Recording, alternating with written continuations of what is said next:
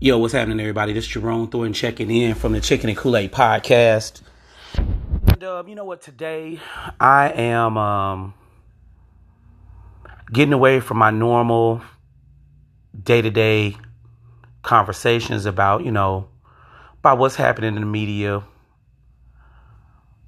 with different things going on. I guess Joe Budden has some things going on. Charlamagne the God has some things going on. Kwame Brown has some things going on. Russell Simmons, Tasha K, Kevin Samuels, you name it. A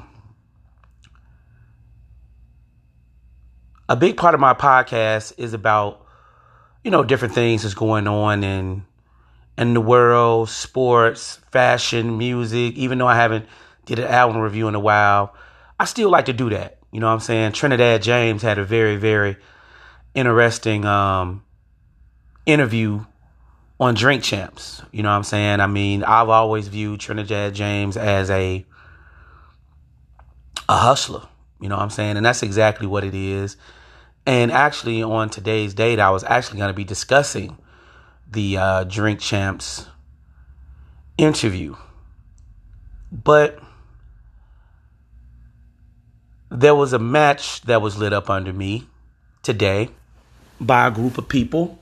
I'm not going to mention their names. They're some Facebook friends of mine, but, let's just say that we agreed to disagree on a few things.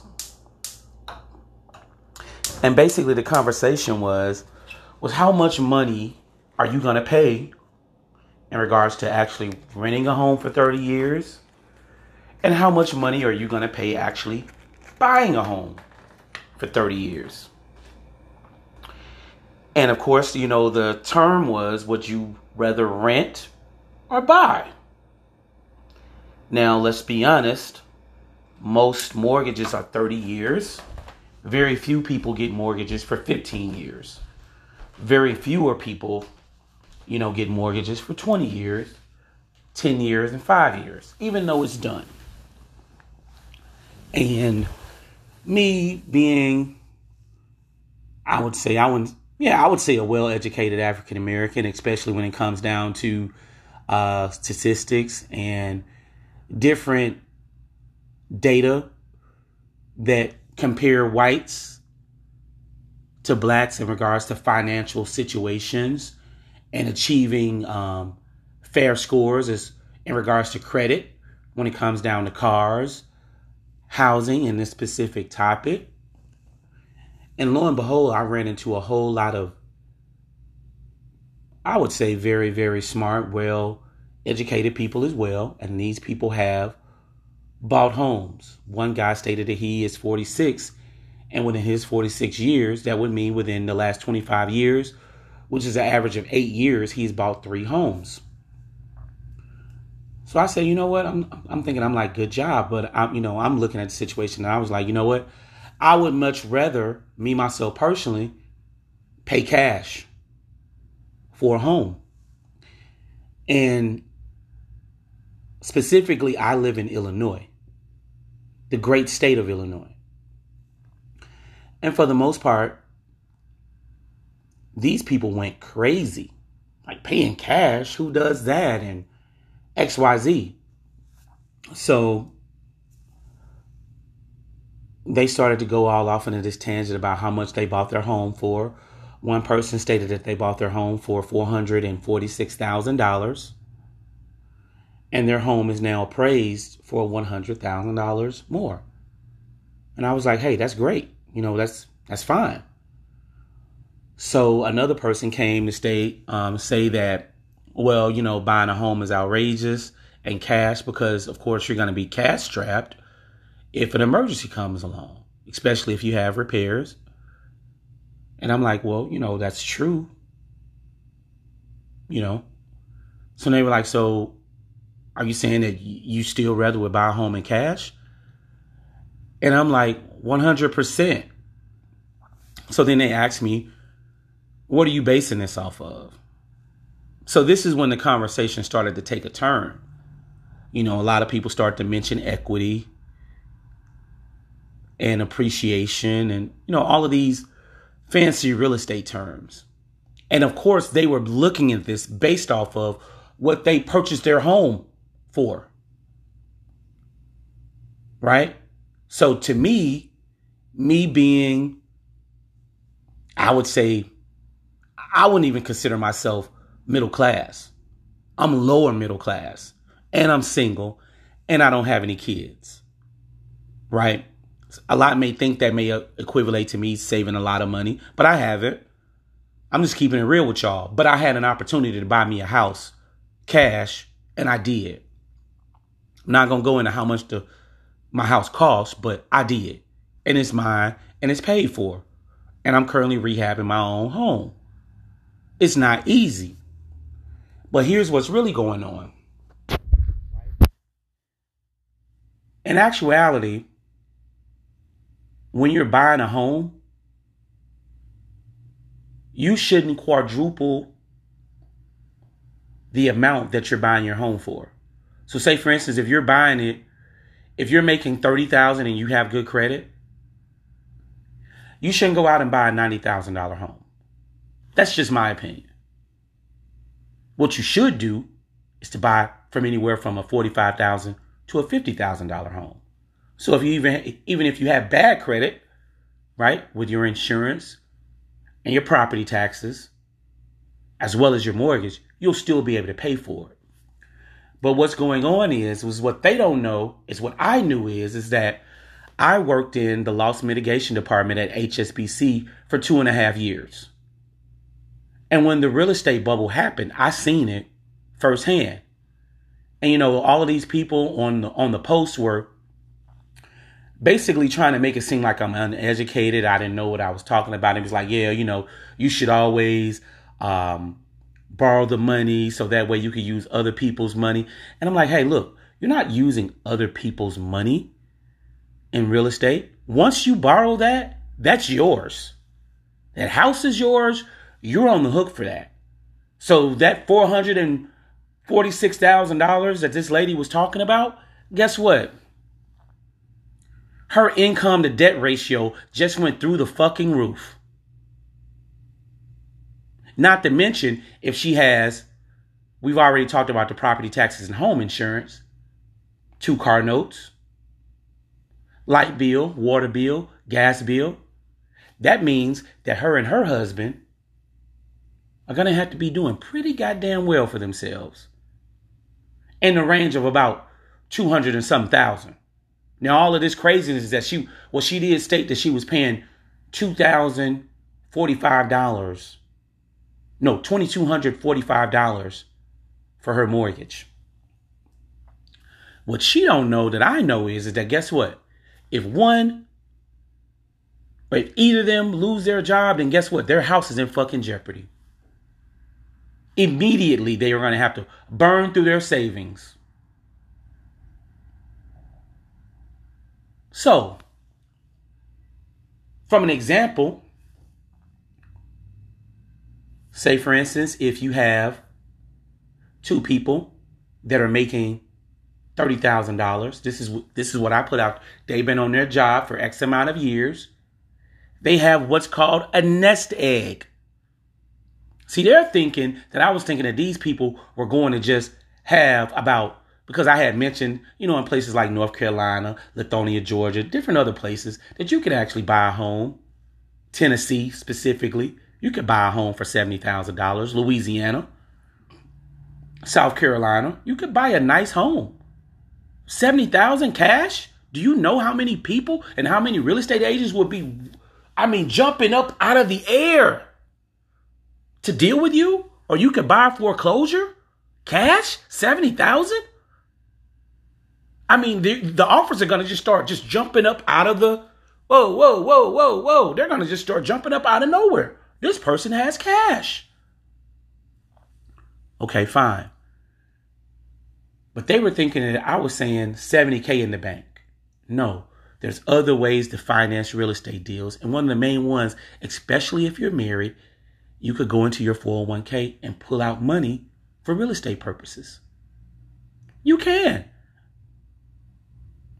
So just based upon that, I noticed how ignorant they were. Or how dumb they were just trying to make me look. But back to the story. So say, for instance, you and your wife, or you and your husband are making $60,000 worth a year. You all see a home. You all have been at your job a piece 10 years for 10 years. You all see a home that's within 5 miles away from you. Let's just say, for instance, you live in the hood. You're paying $900 a month, $700 a month in a year, and you've probably been living at the same place 9 or 10 years. No, let's just say 5 years. $700 a month for 5 years. That's $8,400. Times 5, that's $42,000. So just based off of that, if you see a home for $45,000 and in 5 years you done paid $42,000, and you could go into, you and your wife both can go into your 401k and pull out $22,500 and come to the table and say, hey, or pull out $35,000 and come to the table and say, hey, look, we're going to buy this house for $45,000 and we're going to invest another $30,000 into it.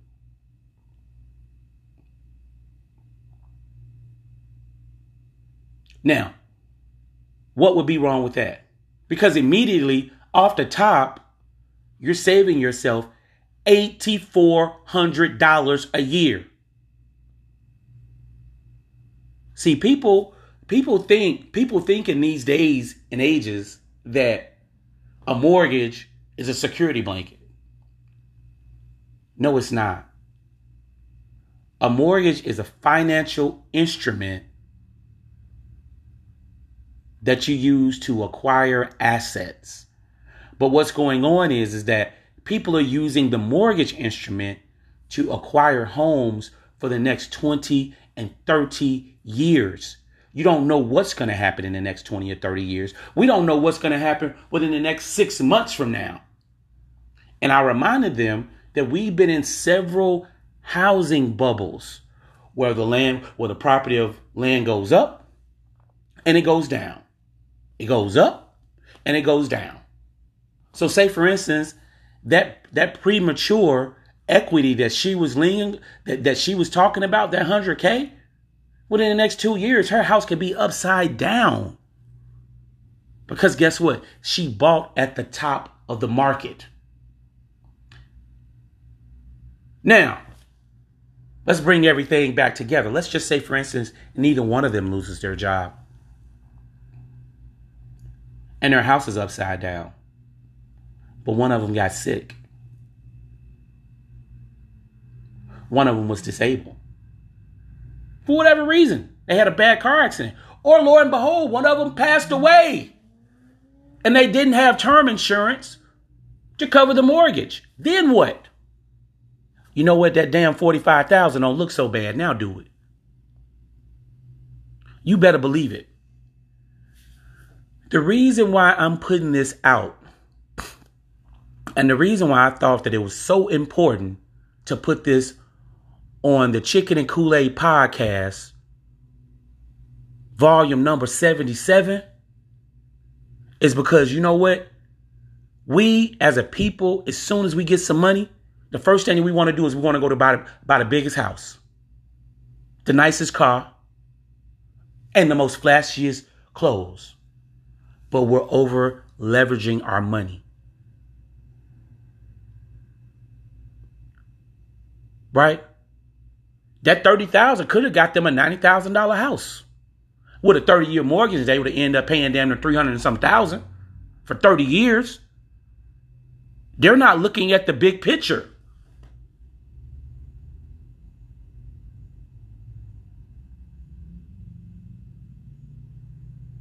And this dude is sitting up here bragging, talking about that he has another mortgage and he's 46. So when the hell do you plan on paying off the mortgage? When you 70? Do you think do we really think that his earning power now is going to be the same thing at 70 years old? You better start acquiring some of these cheap properties versus trying to buy something that's $500,000. It's the same dirt that's up under the ground. Now, there are some drawbacks in regards to buying in the hood. Me, myself, personally, I wouldn't give a damn if I had $1 million. I would never leave the hood. I would live low key. I'm going to be cool. I don't think I have it in me to do it. You see what I'm saying? Unless my wife come to me and say, you know what, Jerome, hey, look, they shooting over here. Our kids need to be in a better school or something like that. You know what, baby, do you think that we could just, you know what I'm saying, move to a better location? I'm not finna have us in the roughest side of the hood, but we finna be where the prestigious black people at.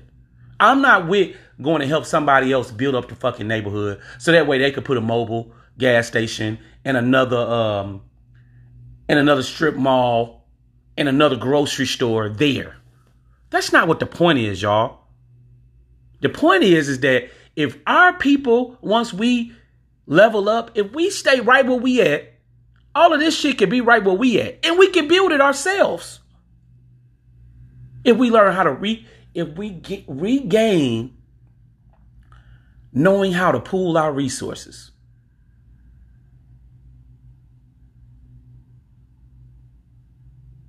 So I'm going to encourage you all to invest in real estate. And if you can, don't make that big jump right away. There's something that's called a starter home. And I guess partner, he did have it. And him and his family, they are flourishing. I'm not hating on dude. But I guess I really, really took a big offense to him just shooting down my idea that people shouldn't buy homes in cash.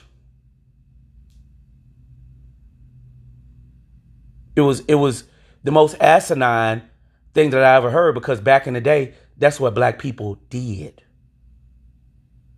They bought land. You see what I'm saying? My grandfather bought his land. He was an owner of his own land, and that property and that house is still in our family today. Years ago, almost 90 some years ago. Yeah. Ain't no damn mortgage on that. Only thing we got to do, only thing what your concern is, if you really buy a house in cash, is you're going to have to pay for home insurance and you're going to have to pay your property taxes. That damn show beat paying a bank for the next 30 damn years.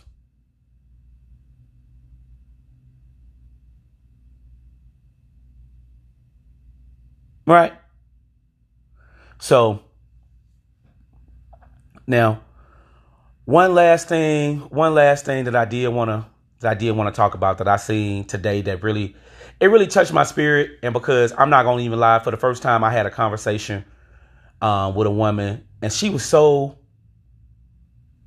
down to earth. A beautiful woman, educated woman, smart woman. I met her in Menards. You know what I'm saying? You know, I'm planting my garden. Y'all already know. You know what I'm saying? I'm planting my garden, man, and you know it's coming along. You know what I'm saying? But I noticed that she had a rake, and she was getting some other things. You know what I'm saying? So of course I'm really on it. Low key, I'm really trying to flirt with her. No doubt about it. You know what I'm saying? So I asked her, I'm like, yo, what are you doing? What you getting the rakes for? What you getting all this stuff for? She's like, yo, you know, I'm raking my yard. I got some yard work to do, this, that, and the third. And I'm like, man, you doing this yourself? And she was like, yeah. I'm like, well, you know, really and truly, like, that's not what's happening. You know what I'm saying? I mean, you know what I'm saying? Me and my uncle, we can help you. And she was like, yeah. I was like, yeah, you know. So make a long story short, she's from Haiti, right? She lives in the same area that I live in. And, you know, like, we had a really, really great conversation. And she's a homeowner, right? She owns her home. I'm not exactly sure if she bought it outright or whatnot, but she's a homeowner. She has a duplex, this, that, and the third. Okay, cool. So, I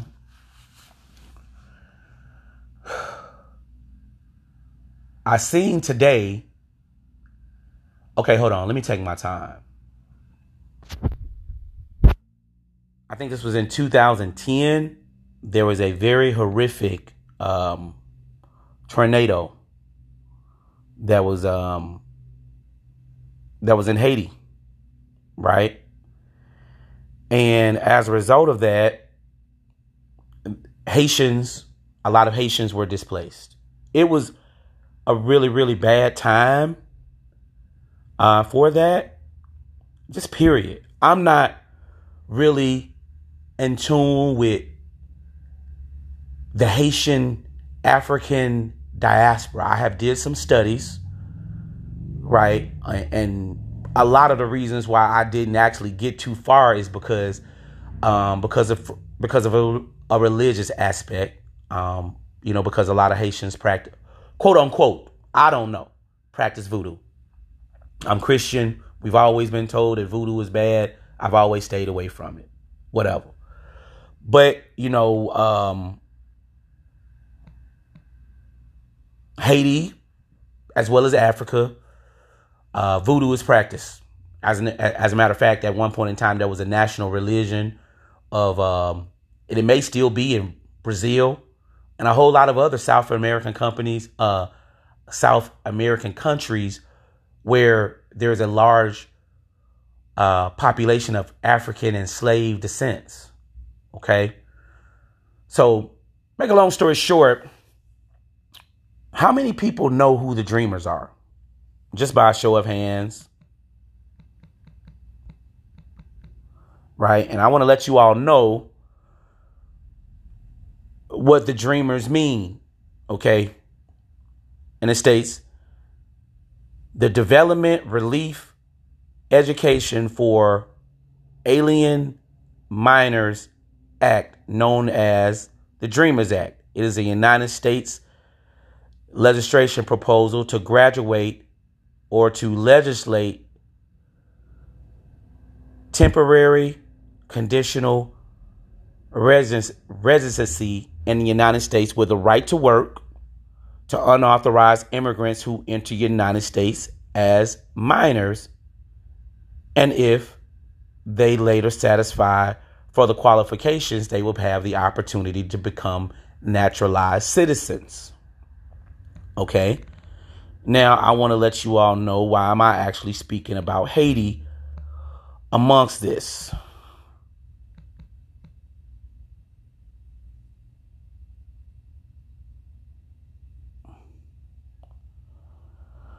Okay, so this was January 12th of 2010. Haiti had an actual earthquake that was catastrophic. It was like a 7.0, and it pretty much destroyed the entire country. And as a result of that, a lot of Haitians were displaced. Now, mind you, these people have been displaced for pretty much a decade now. And there hasn't been a whole lot of push to make them into naturalized citizens within the United States. This just came out that Joe Biden has exercised, I would say,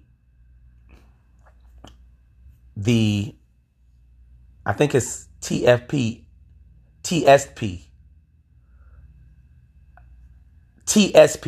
temporary staying petitioner. I'm going to get this information, but for 100,000 Haitians. Okay. And this was done as of today to give, and also this was just temporary to give them opportunity to go back to Haiti. And I guess what my thing is that I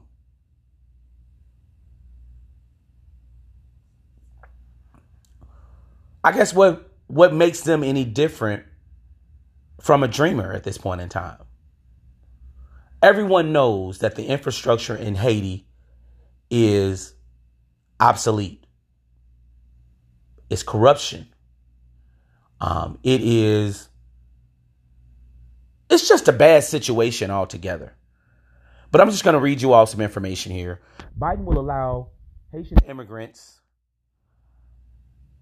in the U.S. to obtain temporary protective status. Okay, for individuals without nationality who resided in Haiti and who were in the U.S. as of May 21st. The Biden administration will grant more than 100,000 Haitians in the U.S. the opportunity to gain temporary protective status, shielding them from deportation and allowing them to obtain permits. Now, see, this is when I guess that I get on some bullshit and I say, dang, man, when Hispanics or Mexican people say that they're coming over to better their life, it's viewed as acceptable. It's almost viewed as a rite of passage. But if Haitians are doing the same exact thing, these people are looked down upon. And also, they're automatically asked to go back. I'm not exactly sure where I'm going with that because at first, well, really and truly, I've always been torn apart with immigration because I've never looked at Mexico as a struggling country. It's places in Mexico that is struggling, like Juarez, Texas, but that's on the border of the United States. And I'm like, wow, so why won't these Mexican people migrate more north versus risking their lives coming through the American border? You know, of Arizona, Texas, Louisiana, different areas. I mean, I've always thought about it, you know, and I'm also going to do some deep diving studies in regards to that as well. But it seems as though that, man, if people from Jamaica or Belize or any of these countries, if they try to come to the United States or Tobago, man, if they try to come to the United States, man, they're not looked at as the same. And there's not a whole lot of leniency going on. But then again, though, I'm just saying this today from a Haitian standpoint.